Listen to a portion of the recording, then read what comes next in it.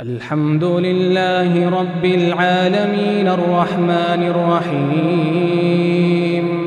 مالك يوم الدين إياك نعبد وإياك نستعين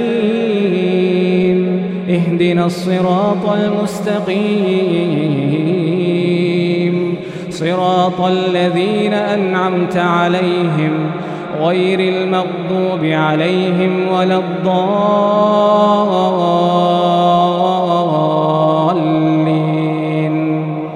آمين.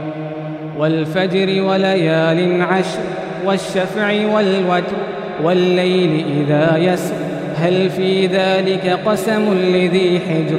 ألم تر كيف فعل ربك بعاد إرم ذات العماد التي لم يخلق مثلها في البلاد وثمود الذين جابوا الصخر بالواد وفرعون ذي الأوتاد الذين طغوا في البلاد فأكثروا فيها الفساد فصب عليهم ربك سوط عذاب إن ربك لبالمرصاد فأما الإنسان إذا ما ابتلاه ربه فأكرمه ونعمه فيقول ربي أكرمن وأما إذا ما ابتلاه فقدر عليه رزقه فيقول ربي أهانن كلا بل لا تكرمون اليتيم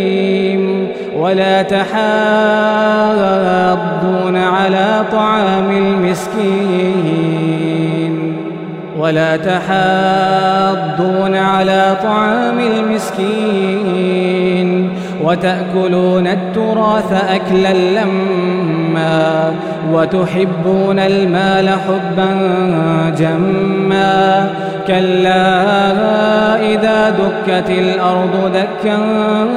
دكا وجاء ربك والملك صفا صفا وجيء يومئذ بجهنم يومئذ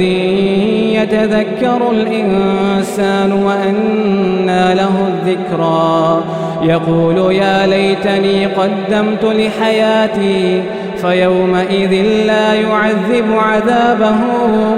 أحد ولا يوثق وثاقه أحد يا أيتها النفس المطمئنة ارجعي إلى ربك